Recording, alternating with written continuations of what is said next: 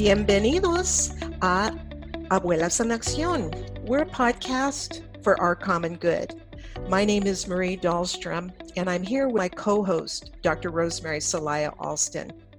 Today, we are continuing our series on what America needs during and after the COVID-19 pandemic.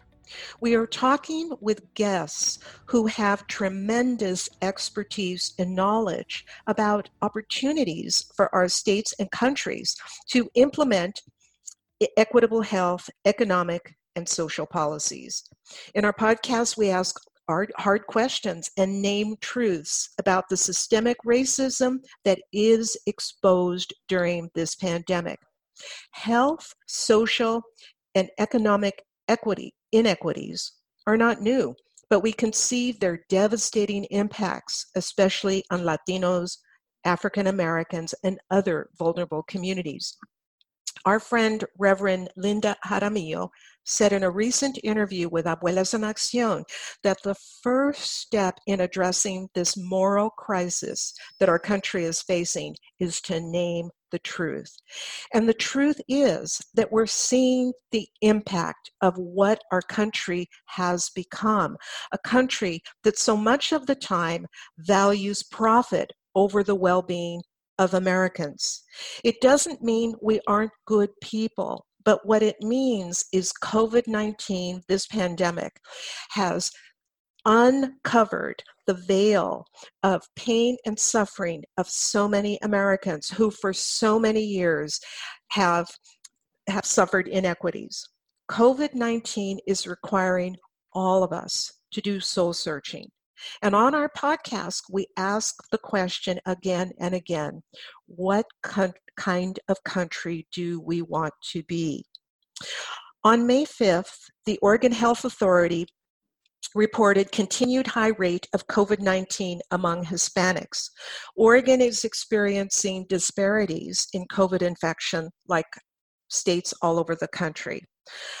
For Hispanics in Oregon, the rate is 14.3 cases per 10,000 residents, compared to non-Hispanics, which is 4.5 cases per 10,000 residents.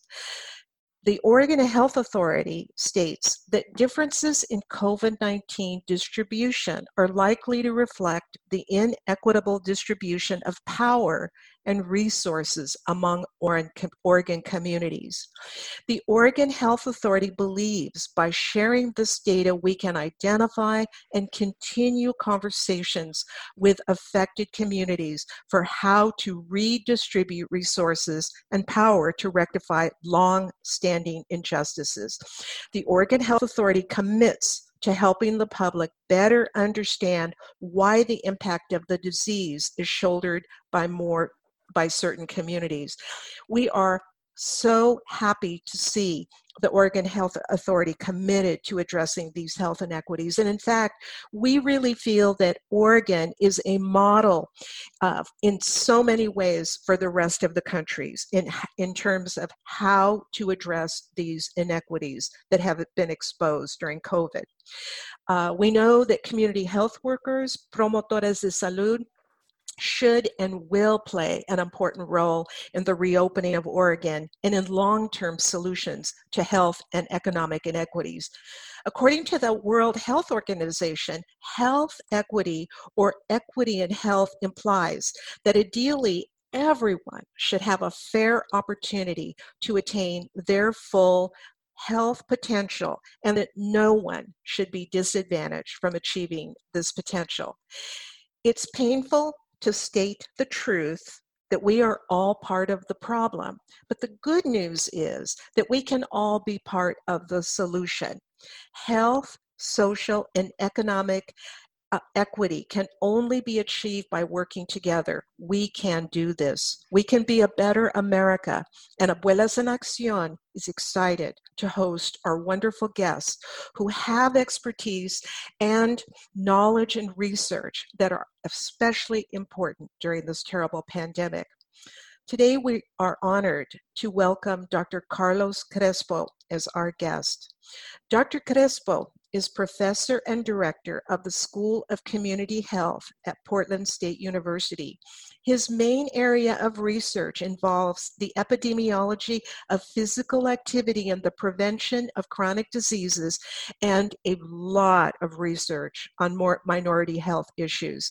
He has received numerous national and international recognition, including the 1997 U.S. Secretary of Health Award for Distinguished Service as part of the Salud para su Corazón campaign, and in 2003 became a Minority Health Scholar from the National Institutes of Health. Currently, he is a member of the National Advisory Council of the Robert Wood Johnson Foundation Active Living Research, director of the World Health Organization Collaborating Center in Urban and Health Sustainability, and is a fellow of the American College of Sports Medicine. I know there are many more awards and recognition that Dr. Crespo has, but these are a few of them. Welcome, Carlos. We're so happy to have you here. It is totally my pleasure to be with you and Rose and Maria and listening to the great program that you have. Appreciate the opportunity to reach our community and provide whatever I can in terms of my experience and whatever I've learned. And especially for COVID-19, every day is a new day. Every day we have new information. And it's critical that as much as we can, we make this available to the general population, especially communities that would like to hear this from members of their own community, because there's a lot of misinformation. And I'm more than happy to be with you and to share whatever I can with you. Thank you, Carlos. Well, tell us, how are you and your family doing this uncertain time? It is, I think I am grateful. I'm grateful for the fact that I have a house and I can go and have access to food and that we are together. And I know that that's not exactly the case for everybody, but I count my blessings. I count the fact that I am healthy and that I can continue to work from home. I am happy that we have internet. I'm happy that we are able to continue to work as much as possible. But I am truly aware that that is not the case for everybody. It worries me sometimes.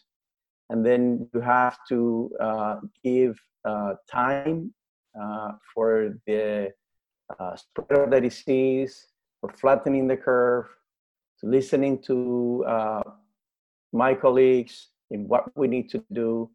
And I know there's anxiety because we don't know when we're going to come back to normal. And that is, it's worrisome. And so sometimes we know the end and we know when the date is coming. But this time, we don't have a date. We know when the time is right. We know when we see less people dying. We know when we see less cases. That's the time back to normalcy. We don't know that. And that creates anxiety and has an impact on people's mental health. Yes, and that is something that we don't even know what the end result will be, and how people's mental health, in addition to their all of the suffering and the economic hardship, what will be the long-term impact for sure. Tell us a little bit about your personal and career journey to this point in your life. Oh, thank you. So I happen to, once I have a doctor of public health from Loma Linda University. And one of the first jobs that I had after I finished, actually, I was working for the Centers for Disease Control. And I work at the National Center for Health Statistics. It's just one of the centers. CDC is not one center, it's multiple centers. And most of them are actually in Atlanta. But several of them are not in Atlanta. The National Center for Health Statistics, for example, is in the Washington, D.C. area. and their job is to monitor the health of the nation. And what we were doing is collecting population health data, and with that information, then we inform Congress and the Health and Human Services about policies and priorities. And it was a great experience because now that I moved away from CDC, I can look back and see how important it is to measure things. What I learned was, if you don't measure, you don't know it. And if you don't know it, you don't have to do anything about it. So it's critical that we collect data on specific groups, those who have higher burden of disease. Because once you start measuring eye diseases are happening disproportionately in some groups, then you can justify having interventions. Then after working at CDC, I work at the National Institute of Health, and I also learned there about, and it's not just one institute, there are multiple institutes. Two of them that are relevant now is the National Institute for Allergy and Infectious Disease. And Dr. Fauci is the director of that institute. And I'll tell you a small story about Dr. Fauci. And also the National Health Priorities, Minority Health and Health Disparities. So I had a chance to meet Dr. Fauci when I was at NIH. This is probably like 20 years ago. He's an avid runner. He runs every day at noon. And like you mentioned, I have an interest in physical activity. And I also run, and we would run at noon. We never run together. He actually ran faster than me, so I never had a chance to catch up with him. But he is an impressive person from the perspective that he could be someplace else and making a lot more money. If you work for the government, you don't make that much money compared to what your peers would be making in private industry. The fact that he has decided to remain at NIH, he's director of this institute, which doesn't make it a political appointee. He had been asked actually to be director of the National Institute of Health, but that's a political appointee, and he probably is not interested in that. It's been great that we have somebody that we can trust, especially in these times when we have a credibility crisis. So after working for the government, I went to academia, and then I've been at the university for the last 20, 30 years. Well, Carlos, you are a gift to Oregon. I know that internationally and nationally, we have benefited from your expertise and your research, but to have you in Oregon is so important because you, I have to let you know, a little bit about my history with Carlos is that I met you when you first moved and you assumed your position at Portland State University.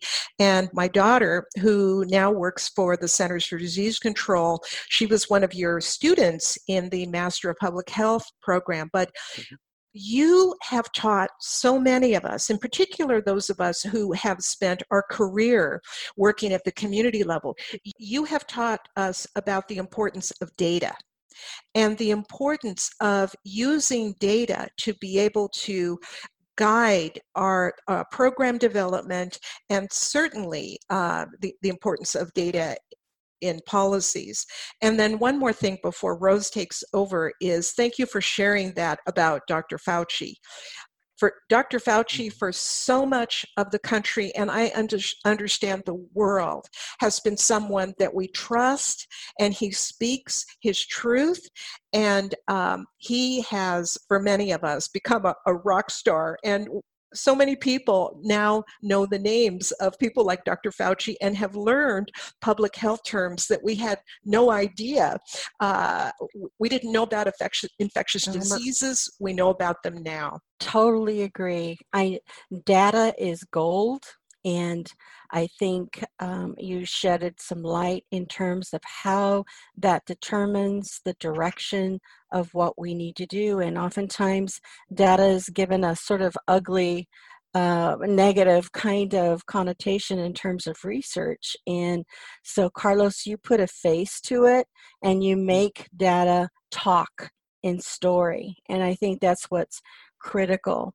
I would like to know, how has COVID-19 exposed long-term health, social, and economic disparities for Latinos, and why have we not made more progress in eliminating these disparities? Thank you. That's a very good question. I've been thinking about this for quite some time. We knew that levels of physical inactivity is a risk factor for heart disease. We know that physical inactivity in and of itself is not good for health. Diabetes, hypertension, obesity, but even if any of that stuff do not exist, being inactive is not good for you. We also knew that diabetes, it's bad for you, cardiovascular disease, hypertension, and that these risk factors were higher among the Latino community. We knew that people die younger because they have these chronic diseases. But morally, we knew that that was wrong. And we decided to start having specific interventions to reduce these comorbidities. But we haven't made that much progress. And we still have these disparities. They persist. And they're not because we're biologically different than anybody else. At the end of the day, we are all very similar inside. The reason we have these excess morbidities from these conditions is because the environment where we live do not provide the necessary places for us to access healthy food, for us to be able to exercise freely, or for us to have jobs that allows and give us the time to actually be able to recreate and be physically active just like everybody else. For whatever reasons, we get paid less, and then we have to work more hours in order just to have the same standard of living as other people. So we knew this, and we've been saying this for quite some time. And people care, some. Other people says, well, too bad, I'm sorry. Now, with COVID-19, we realize that we are all in this together. It was a cliche, it was something that we would say, but now when we are actually spreading diseases to each other, this is a human to human disease. And now we care. Now it's important for us to say, it is important that we all try to be healthy and safe, because if we're not all healthy and safe, we're not going to be able to open the economy. We're not going to be able to get out of our homes. So there's actually more than just a moral imperative. It's an economic imperative. I think people care now about, because until everybody is safe, we're not all safe. Yes, you provide a really good overview of how this impacts all of us in different ways, and that regardless of what social economic base we're from, that has nothing to do this. COVID has taught us a whole lot of stuff. What policies and legislation, Dr. Crespo, can Oregon and the federal government implement to ensure prosperity and the health for Latinos and other vulnerable communities? That's another very good question. I think our community, the Latino community, is actually younger than the general population. And as we go through these demographic changes, we're still in it together. Even after COVID-19 disappears, we need to start looking back and realize that anything that we do for each other benefits all of us equally. One of the things policy-wise that I think is important is that our children have the ability to get the best education that we could have, that the best access to resources are available, because the big majority of the kids in elementary school are Latino kids. And 10, 20, 30 years from now, those kids are going to be the one working and be in the workforce. And if we intentionally or unintentionally prevent these kids to achieve the highest potential that they have, when they go back to work 20, 30 years from now, we need them to be successful. We need them to make a lot of money, because the more money they make, the more taxes they'll pay. And the more taxes they'll pay, the more funds we're going to have for Social Security and Medicare for all. And this is what we don't understand. We think that we pay now so we can collect it later. It doesn't work that way. We pay now to decide. We pay now. What we pay now is to support Medicare, people that have it now. We pay now to support Social Security, that people are collecting Social Security now. So if we think from that perspective, in a selfish way, but it benefits all if we actually are able to contribute the most that we can to improve the education of our children. This has other repercussions, because these are the doctors that are going to be taking care of you in the hospital. These are going to be the nurses that are going to be taking care of you in the hospital. These are going to be the teachers that are going to be educating your children. So it is a very young population now. It's Latinos. We are growing, and it benefits all if we actually, from a policy perspective, make sure that every child in the U.S. has the access to the best education that they can have. Yeah, I think you put a real face to where we are in terms of that developmental cycle. You provide a more global understanding of why it's important for every kid to have the best education. And currently we know that that's not happening in many pockets of the United States. What are your hopes for our country and the global community? I hope that we start seeing each other as humans, that we see past the color of the skin, that we see past funny accents or people who are able to speak perfect English, and that we can look at a person and see the potential that every human being is able to contribute to our society. I hope that we don't build more walls. I think, as we learned with COVID-19, walls are meaningless. This virus has spread across borders, across walls, across bridges, across oceans. This virus has taught us that we are all humans, and we are a target for good and for bad. And that it benefits that we as humans start thinking that there is no me, but that the need for us to think of ourselves as one group collectively that need to promote health and well-being for all. So, Carlos, I think one of the things that we've heard in our dialogue with you today is that in order to strengthen the lives of our communities, it really does require intellectual honesty. And not just in paper, but just being able to provide communities the ability to understand why we have to do what we're doing and why it's important for us to continue to move forward as a collective whole. One of the things that I share oftentimes in some of the classes that I've taught regarding mental health is to not view mental health as mental health, but to view health as an overall health, mind, body, and spirit.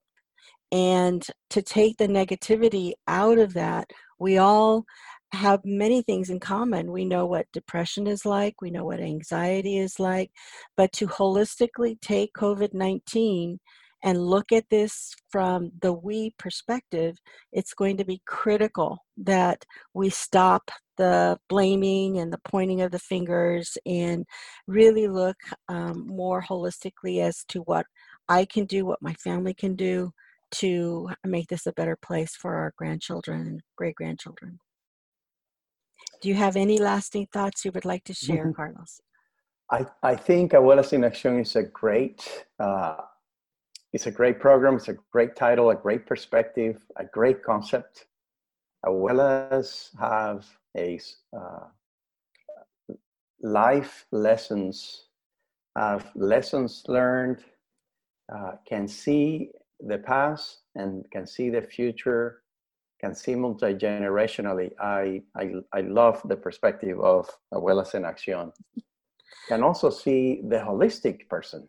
We like to see people, especially in epidemiology, we look at people and we think of them as body organs, like, okay, so here's the colon, here's the heart, here's the liver, here's the prostate, here's and we need to start thinking of every human being as a whole person, and to see the potential that every human has.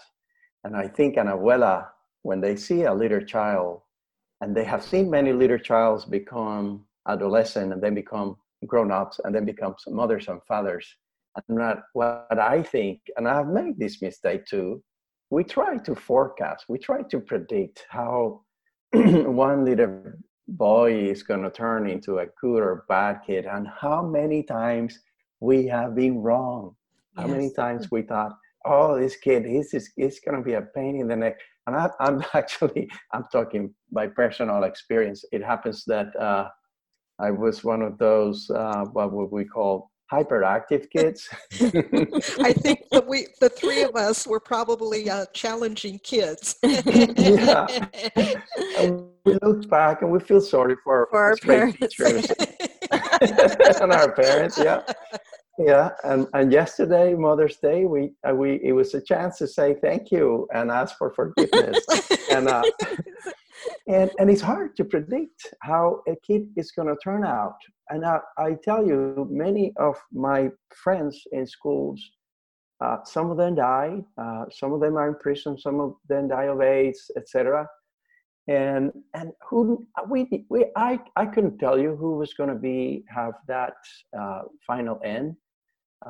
I was lucky enough that I was able to find a supportive group of people in my community who said, I think this kid probably needs an avenue so he can expand and be as wild as he wants to be under safe boundaries.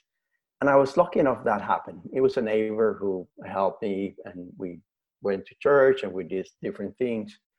And it's one of those things where it makes me realize that every human being has a huge potential, and it's incumbent upon us to provide the boundaries so we can develop our capacity to think, capacity to work, our holistic development of mental and mind and body.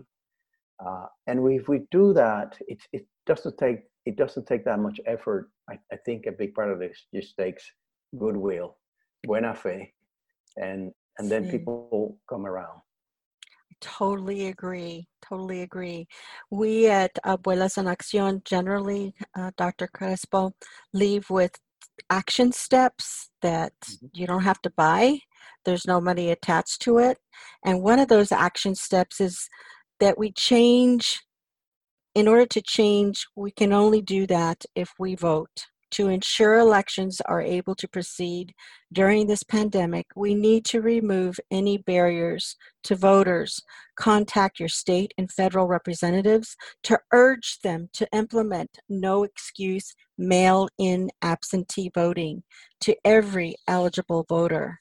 The second one, if you have not completed the 2020 census, please, we encourage you to go to 2020census.gov. Please tell your family and friends to do the same. There is still time. The census is conducted every 10 years, and it is very important that we all get counted. The census provides us critical data that lawmakers, business owners, teachers, and many others use to provide daily services, products, and support for our communities. Every year, billions of dollars in federal funding go to hospitals, fire departments, schools, roads, and other resources based on census data. Like Dr. Crespo was encouraging us to look at data differently, this is another reason why we need to be counted. Thank you for joining Marie and I and Dr. Crespo today. Please be with us next time on Abuelas en Acción. Gracias.